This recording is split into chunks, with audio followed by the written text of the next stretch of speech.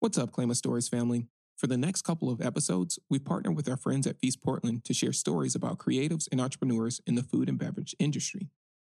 The Claim a Stories Feast Portland edition comes to you from Portland, a city that's rooted in an expressive, creative, and unfiltered spirit. It's America's culinary epicenter, filled with food carts, award-winning restaurants, and easy access to the outdoors. Come see for yourself. Plan your visit today at travelportland.com. Learn more about Feast Portland at feastportland.com. As the line started growing, she's like, "Look, dude, these people are in front of my place. If you want to come inside and cook after we close every day at 2. You can reopen as your own entity." And I thought, why not? Why not? Yeah. But at this time, all those women uplifted me, which, looking back on, I didn't realize that. But no men were out there I want to help a brother out, which is He was like, what's going on, man? Now, anytime, yeah. And the Fortune Kitchen is primarily all women now. That was just something I realized. They empowered me so much. I'm not saying I'm giving back. I'm just saying they should be uplifted like that. That should be something organic because so much knowledge. This is Claim a Stories, a show about leading and emerging BIPOC creatives and how they're able to claim their dream careers.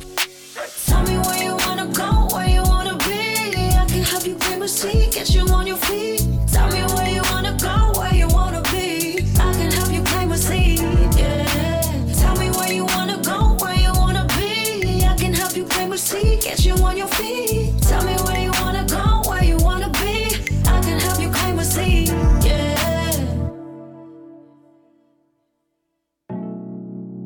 I'm Bima, and on today's show, recorded live at Claim a Stories Feast Portland edition, we speak with chef and entrepreneur Jawan Manuel, also known as Plant-Based Poppy.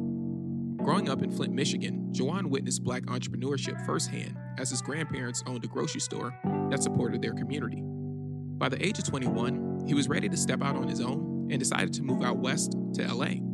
To make ends meet, he found work at a local restaurant, and after some time, the LA lifestyle found its way into his diet, influencing him to slowly remove meat from his meals.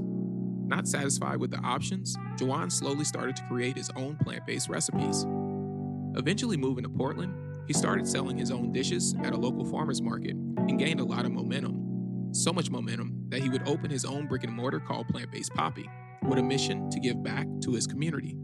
In our conversation ahead, Jawan shares a story about growing up in Flint, Michigan, and hanging around his family's grocery store.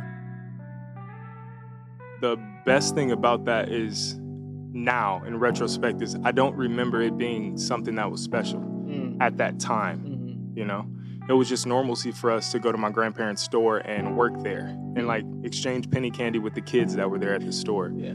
Or go with my grandfather to the wholesale house to go buy candies and chips and things like that. So as an adult, when you see that he was an owner and he cared about his community, those kinds of things strike totally different now. As you think about kind of your family and just that, right? You got these are community changers, changing things in the community. How do you think that inspired you, as you thought about what you might become? Man, it sort of eventually helped me find my way because no matter what, I moved out to Los Angeles when I was 21. So I left the Midwest, left Michigan. I'm going out west. What were you initially going out there to do? Find myself. I didn't know. My parents were like, "Are you crazy? You ain't got no money to be going all the way out to Los Angeles." And I packed up my Chevrolet and I was like, "Yes, I do. I've been working these hard jobs." Because I've been working in restaurants and things like that and crazy jobs. And I just drove out. You just drove out? You jumped in the car and drove? Put in a 2-week notice. Everybody's like, "You're not going to leave." And I took that big dive to just go out to Los Angeles. I didn't know what I was seeking. Yeah. And once you grow older, you really realize you never know what you're seeking. You never know. Yeah. But I just drove out. Yeah. Had some friends out there, couched it, and then figured it out from there. What did you start to do? Where did you start to kind of find stuff that... Man, I sort of did I have a whole past before that, obviously, with school and football and working in a ton of restaurants. And when I went out there, I had to share this story with my mom the other day. I went out there and I worked at a restaurant one day. And I was like, I did not move out here to be covered in flour all day or whatever is happening. So I literally, they were like, you can come back tomorrow and pick up your tips. I was like, okay. Okay. And I just didn't show back up. And from there, I started out doing extra work. I was on CSI New York as an extra for like 3 seasons. What? Nobody knows that. Yeah, we got to go back and watch CSI. Yeah, I was just like a lab tech. So, you know, randomly people was like, I saw you hand an envelope to somebody on. Like, no, you saw me go get free food every day on a studio lot. But it was great. Yeah. So outside of being an extra, you actually did find your way back into food. What, how did you get into vegan food? Like, was anyone in your family vegan? Like, how did you get introduced to vegan my food? brother, who's actually here. Hi, Johnny. I know he's going to be mad at me for saying that. But he has been vegan for longer than I have. Mm-hmm. But it wasn't a thing that we tapped into. We always lived in separate cities. He's always been traveling all over the world and doing separate things. So at one stage, I just stopped eating meat. I worked in kitchen, so I stopped eating pork and red meat a long time ago. It was like a no-brainer. But like chicken, seafood, poultry, all that kind of stuff, one day, I got down to a point where I was only doing seafood. And we were like, it was like some grocery store in LA, and we found like cheap lobster tail. So me and my homies thought we were like balling because we would like cook lobster every night. And I was figuring out how to fillet them and cut it and put in, like butter and everything. And then like one day I was like, this is gonna be my last day eating seafood. And that was just like my jump into no documentaries, no books. Eventually I educated myself on that process, but there was nothing there, man. I just, my body didn't want it. I remember one day I was really broke in Los Angeles. And I went to Vons. I got some chicken to make some white chicken chili soup, which I now serve with jackfruit instead. My past is catching up.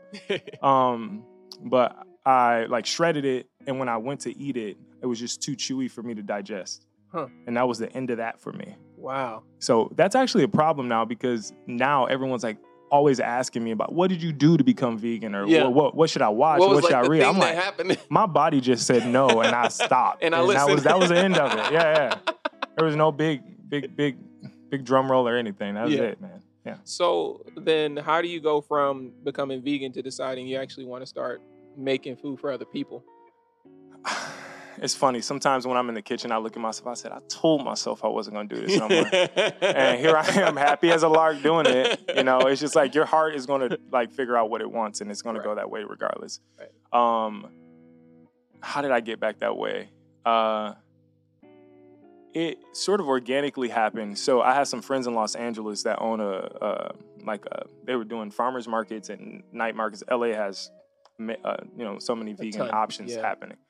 And this thing called Veggie Fam. And they had always been serving food. And we took a trip, right before I moved to Portland, we took a trip to Thailand. And when I've been vegan by that time. So they're like, I don't get how you're not eating, And I had been reading a book. I wish I remembered it, but I don't. But I gave it to a friend of mine at that time, because I was now trying to educate myself on what I'm eating, how I'm eating, all those things. And one of the owners of Veggie Fam was like, this is actually good. I should consider this when they back. So when they went back from Thailand, we got back, they went vegetarian, and then slowly started. Now they're like full advocates. They won't buy shoes that aren't vegan, that whole nine, which is like definitely crazy and amazing. But they started a company, and like within 4 months, they did like a Rihanna Fenty event. They were at Complex Con. They just like blew up. So when I went back to LA, everyone was like, yeah, man, like, I don't know if we can fit you in the schedule. And I'm like, how can I do that? So what happened was I got on the phone with my friend Anthony, and I hung up, and he's like, dude, just do farmers markets. It's an easy way to intro yourself into it. So I called a bunch of farmers markets in Portland, and this is like June, July, and they're like, we only accept people one time a year. They vet people. I didn't understand that at the time. You're like, no, but I'm trying to get in today. Yeah. Like, can I do this like this weekend? And I got a table, and let's make it work. So they're like, no. But this is my calling. I'm trying to get in. So I literally called 14 people that day, and they all said no. I left out of my house. I went for a walk. I went to go to a spin class. And leaving out of there, by chance, I see a friend's wife of mine. And she's walking by, and I'm like, hey, how's it going? Because they own a shop on William Street in Northeast Portland. And she's like, I'm just looking for vendors to be a part of this market that I'm doing. Come I just can't find Come anybody. on. Yeah, I'm just like, I got a whole company. And at that time, I was making it up in my head, like, I'm going to make tacos. It's going to be great. And she was like, okay, be here next. You know, it was like 3 weeks from that time.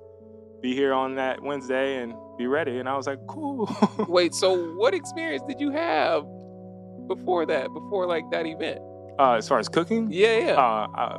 Going back to like high school, Okay. like I was always passionate about cooking, and I ended up graduating and doing dual enrolling in a local high school. I mean, a local college program, Okay. Applewood Cafe in Flint, Michigan, and I took a culinary course there. Okay. And so I learned like the basics, and then in order to like get through school and like actually just like provide for myself, I worked at every food job.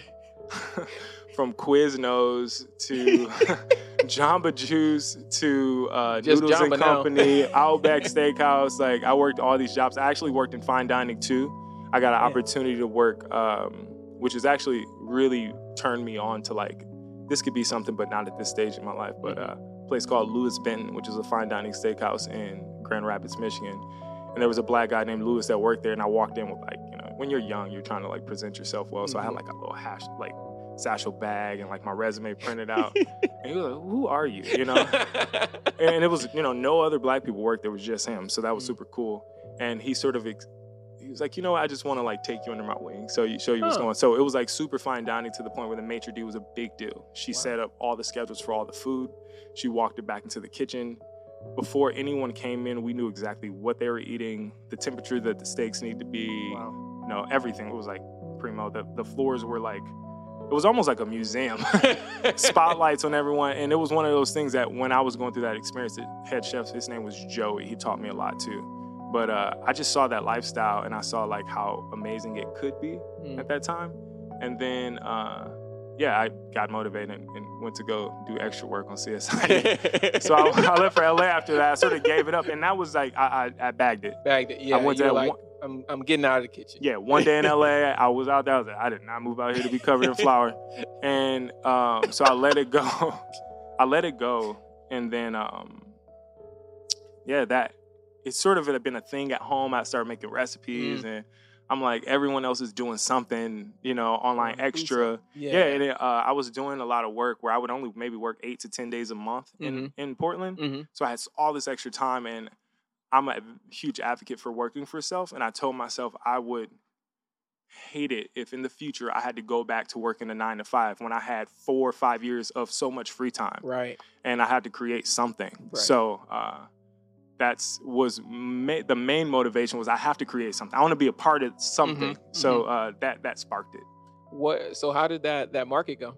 You had 3 weeks, you said, to prepare? I remember I went out and bought all this because I had 3 things. I wanted to create jackfruit taco, truffle mac and cheese taco, and a nacho, which it was a last minute spin. I'm like, I'm gonna throw a nacho in there too. Nacho. And nobody. Oh my God. They walked by that thing, and I was like, cool, this is great, you know? Like, I went home and I ate jackfruit for like 3 months at that time. I ate it for the markets to come.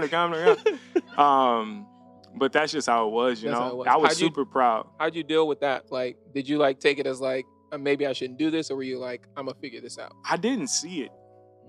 I didn't care. It was just something extra that I wanted to do in life. And, you know, I sort of believe in things figuring themselves out. I'm passionate about cooking. So I was like, it'll figure itself out. So I was there all the time. It was raining sometimes. I have to move the table back. Like, you got a pancake griddle heating up tortillas. What are you doing?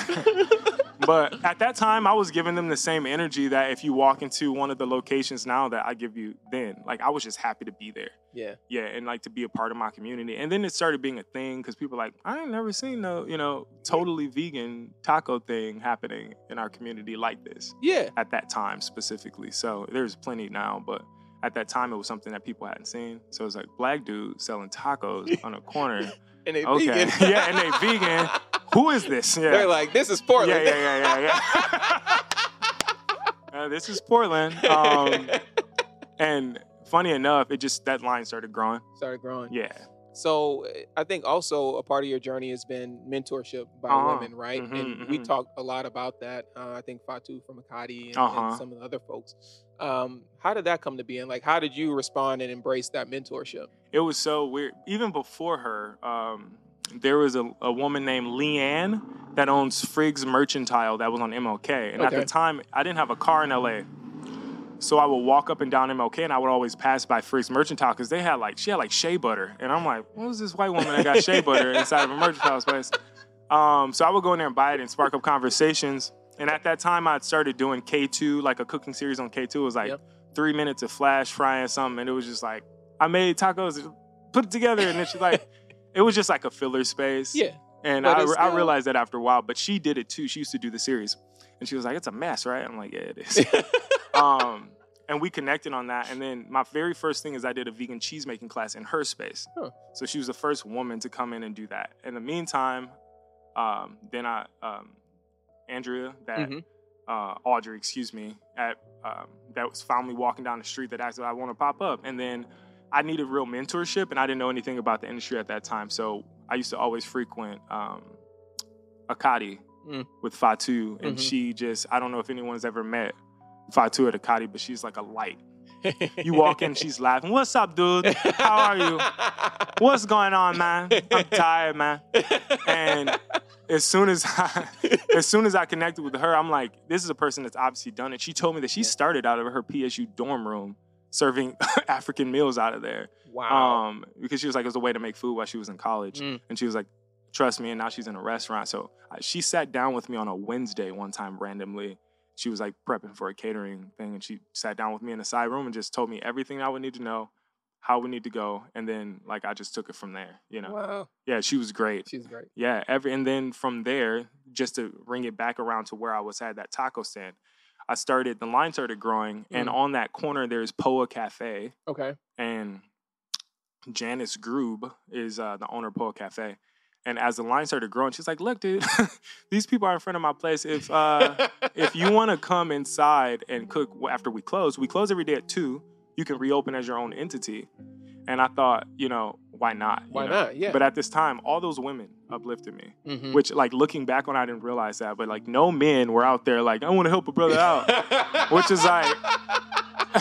He was like, what's going on, man? Now, anytime, yeah. And the Fortune Kitchen is primarily all women now. Like, that was just something I realized. Like, they empowered me so much. Like, I'm not saying I'm giving back. I'm just saying they should be uplifted like that. That should be something organic because so much knowledge. When we come back, Jawan recalls the whiteness of the vegan food industry.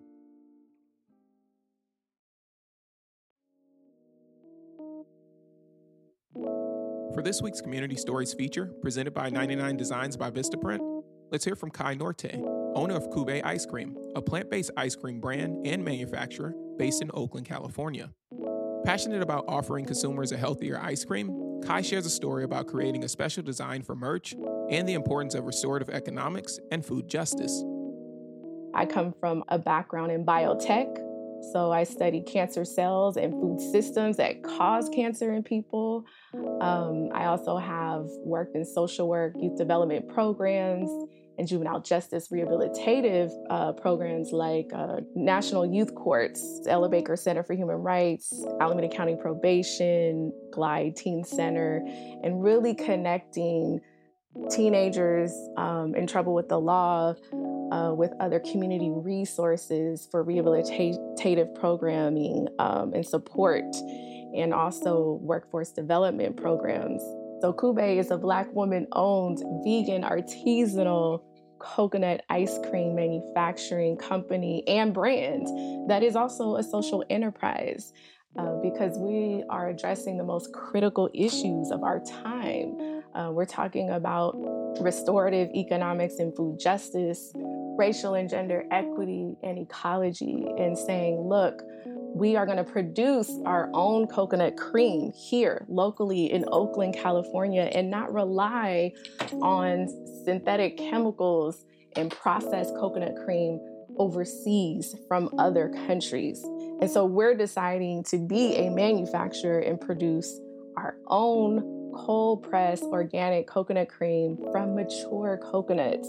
It's really about building the inclusive and regenerative economy with vegan ice cream manufacturing. And so when I'm talking about our triple bottom line, it's restorative economics. And that looks like hiring returning citizens, giving people second chances at higher wages, and also mothers returning to the workforce, and young folks who have been, or younger adults who have been emancipated from the foster care system. And we're saying that we want to repair the harm that has been done by the food system. We're talking about creating a regenerative, healthier food system.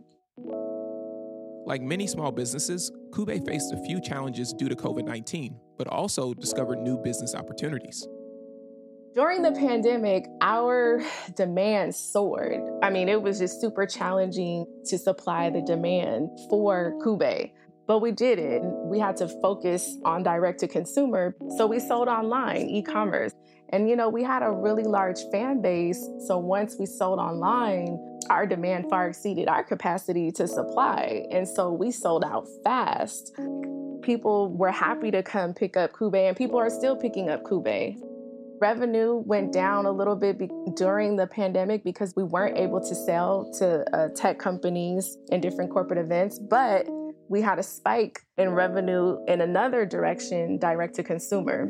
So at Kube, we're really looking forward to our new manufacturing facility with our own scoop shop in the summer of 2022. We're super excited to build community around real plant-based ice cream connected to fun dance classes and fitness activities in the space. So this is going to be a really beautiful and engaging space to really build relationships with our customers. And people want to feel the energy and the vibe and the brand of Kube. And so it feels good to really be redefining what the future looks like and creating healthier, more progressive jobs for people. I got to go through all the designs. I got to write out what I wanted, what I was looking for. I think we had about 60 designs to choose from, and we were looking for a design to go with the logo for a t-shirt, for a Black t-shirt coming out next summer. We ended up choosing one designer who really stood out to me. I was really excited because, the design just beautifully reflected the brand of Kube, and it just looks really magical. And there are these palm leaves that surround the coconut, which is like resembling the tree of life. It's a very unique, magical design that I couldn't really find from some of the other designers, but they were all the designers created something creative and unique, but this one just really stood out. I had a really fun and beautiful experience. That was Kai Norte, owner of Kube Ice Cream, a plant-based ice cream brand and manufacturer based in Oakland, California. Learn more about 99 Days of Design, a 99 Designs by Vistaprint initiative at 99designs.com/99 days of design.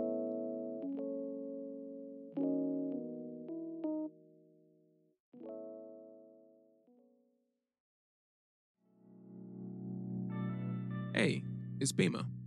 Welcome back to Claim Stories. So Jawan is coming to terms with being the only Black plant-based chef in Portland.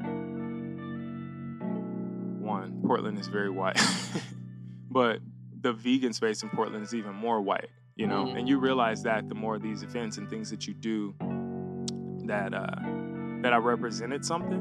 Mm-hmm. I was sitting down with some friends and they're like, I think you're the only Black man that has like a vegan business in Portland. And mind you, that's very specific. That's like how they do LeBron stats. Like, he's the only player on a Wednesday night to shoot 33 shots and make 23 of them. Congratulations. But still, to me, that was like, it represents something because now it's like we're in a space that's unfamiliar. Yeah.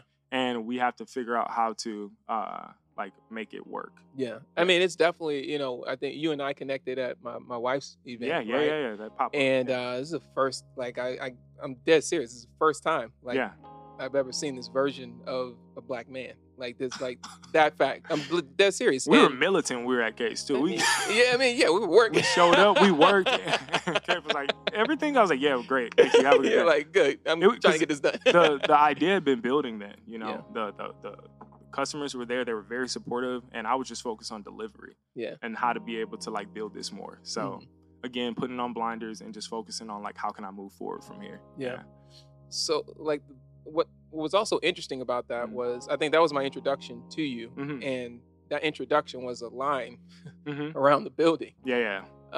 Where lines. Where did this name Plant-Based Papi come from? Like you've been building this brand, right? Man, Where did that origin come from? My friend Jade, Los Angeles, she's a model. I met her on set one day, and like we're both putting on shea butter and coconut oil at the same time on a transferring bus because we're on a Nike run shoot, so we're like rubbing ourselves down, and we had the same exact shea butter and the same exact coconut oil, and we're like looking at each other like we're just like meant to be. So long story short is she ended up moving up here to full-time focus on sports modeling. Okay. And she was like, you should just move in with me. And so I moved in, and it was just like a bunch of us. All we did was like work out all day and blah blah blah. But part of that was like no one could cook in the house. But I was so passionate about cooking, and at that time, I was trying to make all my meals that I started cooking. And we also loved Drake, so I think a new album had just dropped, maybe. And we were listening to it one night, and I was cooking. She was like, "All right, Plant-Based Papi," because his moniker on Instagram is Champagne Papi. Right. She was like, "I see you, Plant-Based Papi," and then from there, I didn't know what to use as my Instagram moniker because years later I started it, and actually I had that, I think, or years whatever. And I just decided to go with it, not knowing that now I have to go around trying to explain to grown people and banks and tax people, like, yo, what is it? Papi. Sounds great, you know? Embarrassing. But you got to stick with it, man. You got to stick with it. It's the brand now. With it. Yeah, it's a brand now. So you looking forward to Certified Lover Boy? Man. We were back in the bag. I already got like the downloaded, like the leaked version, but I refuse to listen to it because I support artistry in its full and all of its craft. So I'm gonna listen to it, but I'm just still gonna support it how I can support too. the album. I mean, I feel like your brother would be mad at you if my brother would definitely be mad at me. You if weren't listening to music in the appropriate way. Pirating music, yeah, you shouldn't do that for sure. So tell me about what you've been working on lately, right? Like you have a partnership with Fortune. Like, how did that come to be? One, consistency, just moving forward. You know, I had met Eric through passing in like different capacities out and about in Portland, and I knew he was passionate about veganism because a lot of his bars that he had owned or restaurants carry like heavy vegan strong menus, right, and things like that. So in passing, one of my friends was just like, "Yo, you should meet Eric," and he was like, "Yo, I need some consulting on a menu sometime." This is like years ago. I'm like, "Okay, well, I'm going to a club. I'm out with my friends. I'm not trying to consult right now." But lo and behold, you know, I kept going and it kept building, and the stars aligned with that whole thing. So he contacted me in December when I actually planned on opening up the first brick and mortar location on 14th and Morrison. Right. And he just sort of went down a line with me like, I think we should do this and this thing. And he was like, but I would love for you to come in as a partner with that. And then I didn't hear anything about it. And then I got caught up in the rap of opening up a space that I did not want to do. And because I'd never been wanting to like own a restaurant. You know, I just had ideas I wanted to create, and I was online, and that was it. And once they start selling, I realized that you start employing people. You start, you know, you want to feed this beast this positive energy thing that's going on in the city. It's so cool to feel and see, and when the lines are wrapped around the corner, like that whole thing was amazing to me. So I got busy with the brick and mortar place trying to figure out how to make it work. Because it was the first day, it was like over 420 something people in line, and it's just wrapped around the block, and I'm like, I didn't even plan on it being. He's like, I don't have enough food for this. Why are you outside right now? I'm so lost. But I figure, you know, we are still figuring it out. I'm realizing this is a process that you just have to grow into. And I think maybe that's one of the edges that we do have, is that we keep changing the menu, we keep growing, the recipes keep changing. I'm not stopping. You know, this is something that, like, at first it was like fun and it was like cool, but now it's like I have to turn a corner and keep growing. We have community here. Right. You have a bunch of owners in town that are Black and they want to represent something. And like, I want to be a part of that now. So it's something that I can't let go at this moment. Yeah. Like, I'm super steadfast. But getting back to what you were saying about Eric, sorry, I do that a lot. My friends are here like, there he is. You're fine. But going back to Eric, I got so wrapped up in that, and finally it started to float, you know. Yeah. And then like 2 months before we planned on opening, he contacted me back like, it's back on if you're open. And at that time, I sort of got it sort of on autopilot over there. And I said yes when I shouldn't have said yes. And I started negotiating like I knew what I was talking about. But it helped. I sat down with some of those mentors, Fatu. I asked her so many questions because they packed up, sold some of their recipes to Green Zebra, released them out, and they went to Africa. It was like, man, so that's going to be my next journey, because I'm going to sell all these recipes and go back to Africa or something for a while. Like, that's a beautiful thing. So, but she helped me through that process too. She talked to me a lot about what I should say, how I should value my business, what franchising might look like, and how to sell recipes. But it was great. I'm a partner over there, so that ended up being like a cool situation for me, having that. And then, and everyone over there, I'm gaining so much insight. Some of them have been in the business for so long. For years, right? Yeah, and they have so much input and ownership of so many of the vegan establishments in Portland. So we got a lot planned moving forward that I'm super excited about.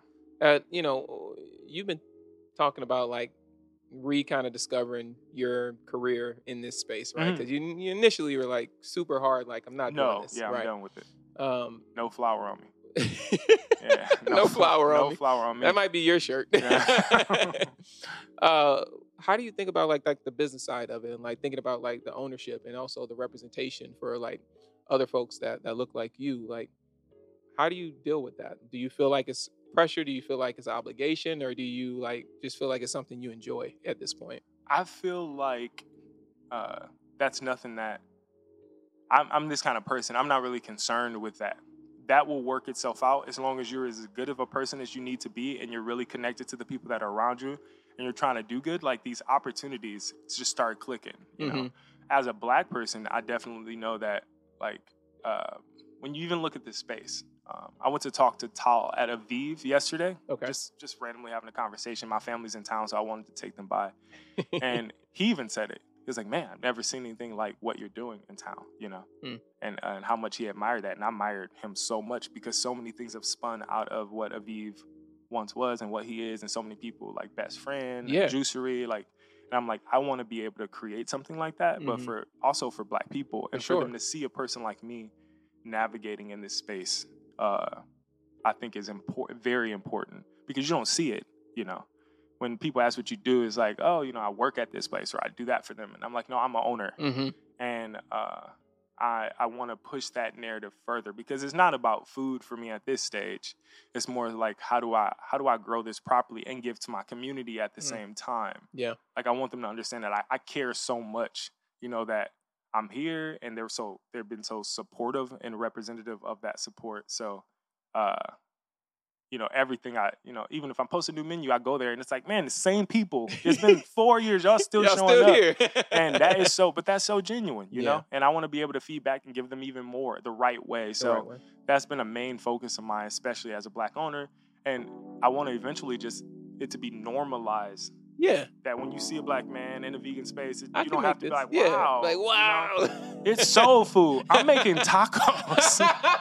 I'm not making. Now, sort of my menus have went that way, but for now, I mean, at the time, you know, I got that a lot at first. Like, there's a vegan soul food place. I'm like, I'm not one. He's like, collard greens. That's not what I said. Anything ribs? Not really.